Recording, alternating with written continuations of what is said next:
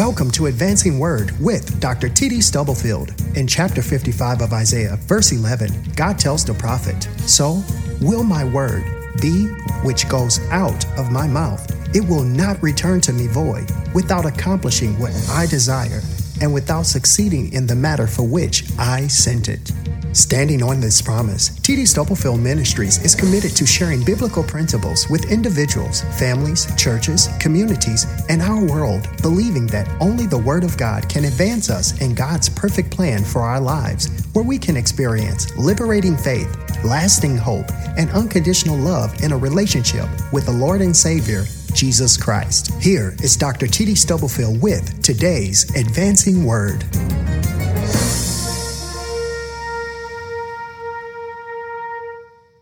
There is a word from Psalm 84, stanzas 5 through 8, and I'm going to read those stanzas and trust that you will read the entire psalm as you have opportunity. Psalm 84, stanzas 5 through 8. Blessed are those whose strength is in you, who have set their hearts on pilgrimage. As they pass through the valley of Baca, they make it a place of springs. The autumn rains also cover it with pools. They go from strength to strength till each appears before God in Zion. Hear my prayer, O Lord God Almighty. Listen to me, O God of Jacob. Amen. Amen. May the Lord bless his word. What I want to talk about is business at Baca. Psalm 84 is a moving portrayal of the life of the pilgrim believer who longs to visit the temple of God, the tabernacle of God's presence in Jerusalem. And the word Baca, you need to know, occurs but once, only once in the Word of God. And that is in this particular psalm and in the stanza that I read to you this morning. The word means weeping or sorrow.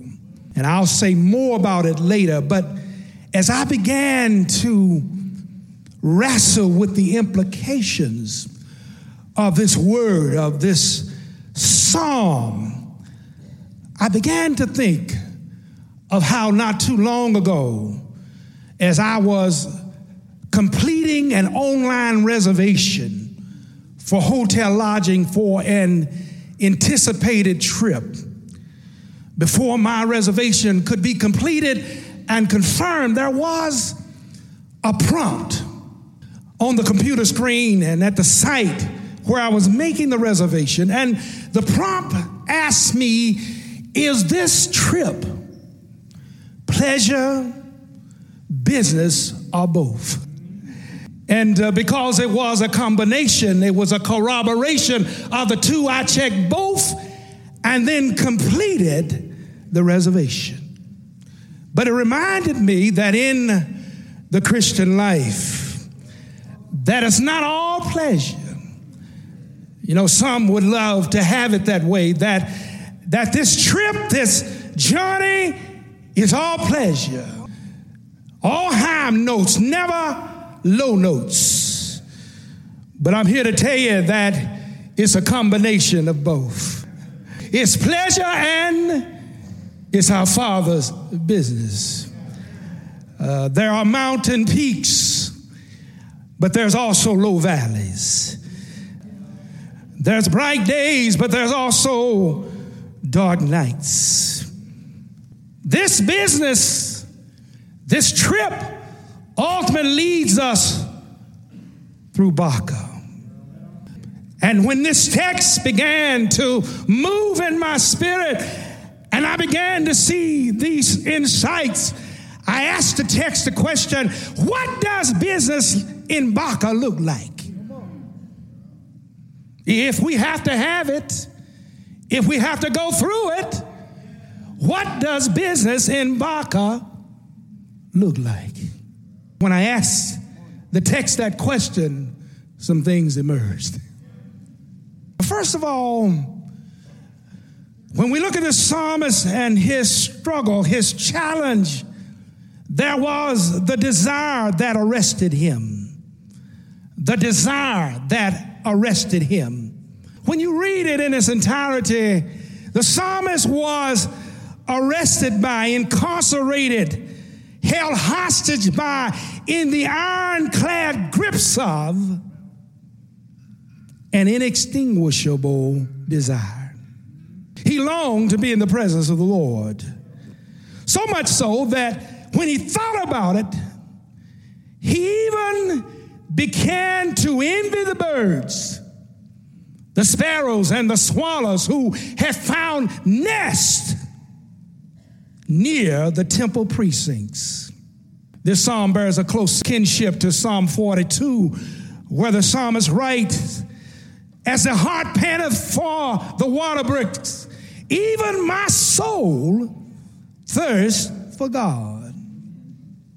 Just let me pause here to say that fundamental to the ministry and mission of the church is our calling and our commitment to create desire and encourage thirst for our Lord in those who we come in contact with. We are the salt of the earth. And when people come in our proximity, something about us ought to create a thirst, ought to create a hunger for our Lord. It seems when we look at this text that this this writer's pilgrimage to Jerusalem for one of the great feasts had been deferred, had been postponed. But it did not, this exception did not rob him of the joy of anticipating some future fellowship with the Lord. Every sinew in his body, every nerve, every part of his being was homeward bound. The directions to Jerusalem were map-quested in his spirit. When you got saved, God injected some heavenly helium in you. What's your helium factor today? And there's something arresting me on the inside that just makes me go up. Yeah, I hear you. Come on. I wish I had a witness in here. Down through the centuries of time and the eons of Christian history, there's been this helium factor. I lift up mine eyes to the hill from whence cometh my help. There was a desire that arrested him. What's your helium factor? Business at Baca presumes that we're arrested by the presence or the desire for the presence of the holy. But there's also, when I asked the text the question, something else came out. Not just the desire that arrested him, but the difficulty that assailed him. The difficulty that assailed him, that attacked him, that afflicted him. Our desire for God and our desire to be close with him, to be in his service, to be better men and better women, to be better husbands, to be better fathers, better wives, better mothers, better children, better servants. Our desire for this is often frustrated. No wonder the hymnist wrote, "Through many dangerous toils and snares I've already come." We have to go through some things before we enter into the presence of God. The psalmist is not functioning under the illusion here that the pilgrimage is without difficulty. For the flight of faith requires that we pass through Baca. The Hebrew word translated Baca in our Bible in this one singular solitary occurrence, the word is associated with a tree that some have witnessed oozing sap like tears running down someone's face. The use of the word in the Bible because archaeologists have not found a place geographically that would even align with this Baca. So the sense is that this is a metaphorical, symbolic usage. A way the psalmist uses the word to describe difficulty, to describe despair, to describe despondency and seeming hopelessness. We don't sign up for Baca on our own. We don't sign up for Baca. We don't want to go there. But I'm telling you, we must pass through Baca. I don't want to trust that you understand what I mean. I want to paint it for you.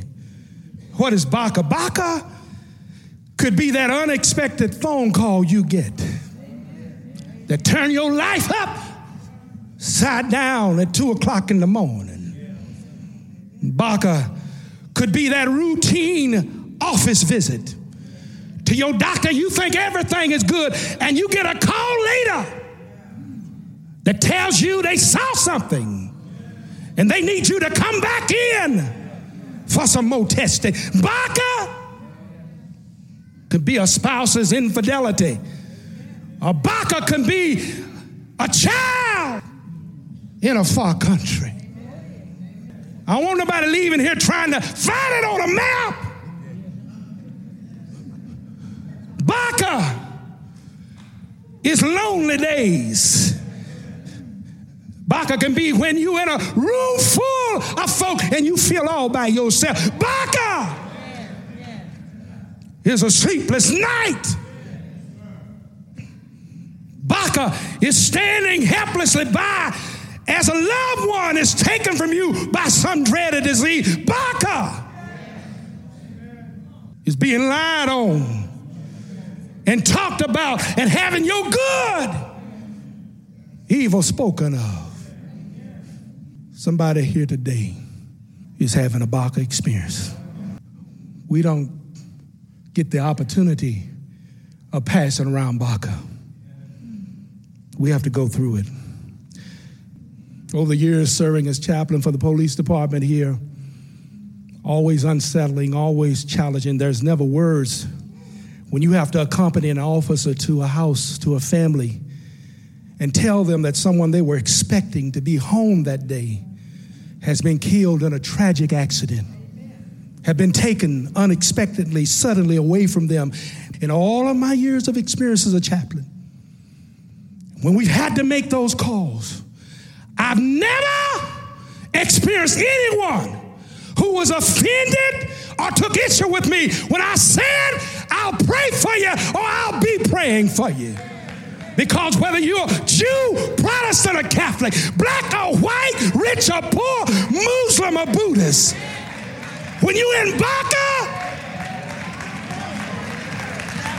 when you at a place your credit card won't help you, when you at a place your Mercedes can't get you out of, when fine clothes won't fix it, or a luxurious home won't help you, you want whatever help you can get. When we look at this text, there's a third movement. Something happened when he went through Baca, or as he anticipated the journey. Not just the desire that arrested him and the difficulty that assailed him, but in this text, there's a discovery that advanced him. When the pilgrim believer passes through Baca, not only are we changed by the experience, but Baca is changed too. Listen to the New Living Translation of this. It says, when they walk through the valley of weeping, or Baca, it will become a place of refreshing springs. The autumn rains will clothe it with blessings. We don't just receive a blessing at Baca. We leave a blessing at Baca.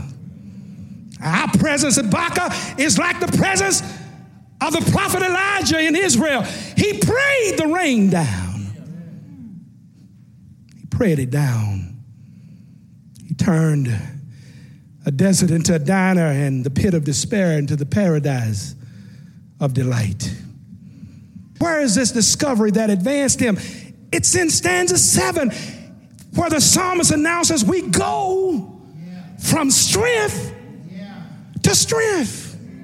That's why I know God inspires the word of God, because the logical assumption would be when we're going through something, we go from strength to weakness.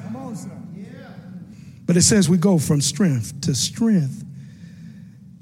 How is that? Why is that? The clue is in stanza 5, which I read earlier today. Happy are those who are strong in the Lord. The discovery that advances us at Baca is that our strength comes from the Lord. Some of us don't know that for real right now. We think we got it together, but when you go through it, our strength is with Him. With Him. With Him, I can do all things. Through Christ that strengthened me. With Him, my problems come to make me strong. With Him, weeping may endure for a night. With Him, joy comes in the morning. With Him, I'm stronger. I'm wiser. Marvin Sapp had it right. I'm better. With Him. With Him, crooked places are made straight. With Him, rough places are made smooth. With Him, high places are made low. With Him. With Him. That's the discovery that advances us at Baca, is that it's Him. It's not us. It's not me, my mind. It's Him. It's Him. I asked the text the question one more time. And it tells me not only was the desire that arrested him, and the difficulty that assailed him, and the discovery that advanced him, but there's a destiny that awaited him. That's how he could handle his Baca experience. He announces, and you often hear this preached on annual usher days. He said, I'd rather be a doorkeeper in the house of the Lord than to dwell in the tents of the wicked. He goes on to say that the Lord will give me grace. And now I want you to notice in the text, it could have said He would just give you grace. God gives us grace, but He has something else for us. Because eyes have not seen, ears have not heard what the Lord hath prepared for those that love Him. He said, I give you grace and glory. He was reminding the psalmist that there's a destiny that awaits him. My brothers and sisters, as I close this morning, I have been intrigued and enamored by a poem, actually a hymn written by the blind Scottish preacher, George Matheson, back in 1882, a poem, a hymn that had become world renowned. And I become very moved and encouraged by the words. He said, oh love that will not let me go, I rest my weary soul in thee. I give thee back the life that I owe, that in thine ocean depths, it might be richer, fuller be. He says, oh light that followeth me all my way, I yield my flickering torch to thee. My heart restores its borrowed ray, that in thy sunshine's blaze, its day may brighter, fairer be. What really helped me was when he said, oh joy that seeketh me through pain, I cannot close my heart to thee. I climb the rainbow in the rain and feel the promise is not vain. That morning shall tearless be. You know how I can handle Baca, is that I know Baca is not the last word. There is a tearless morning where there's no more crying, no more heartbreak, no more lonely nights, no more broken relationships, no more sickness, no more death. You see, I went through Baca, but I'm here to tell you that everything is going to be all right.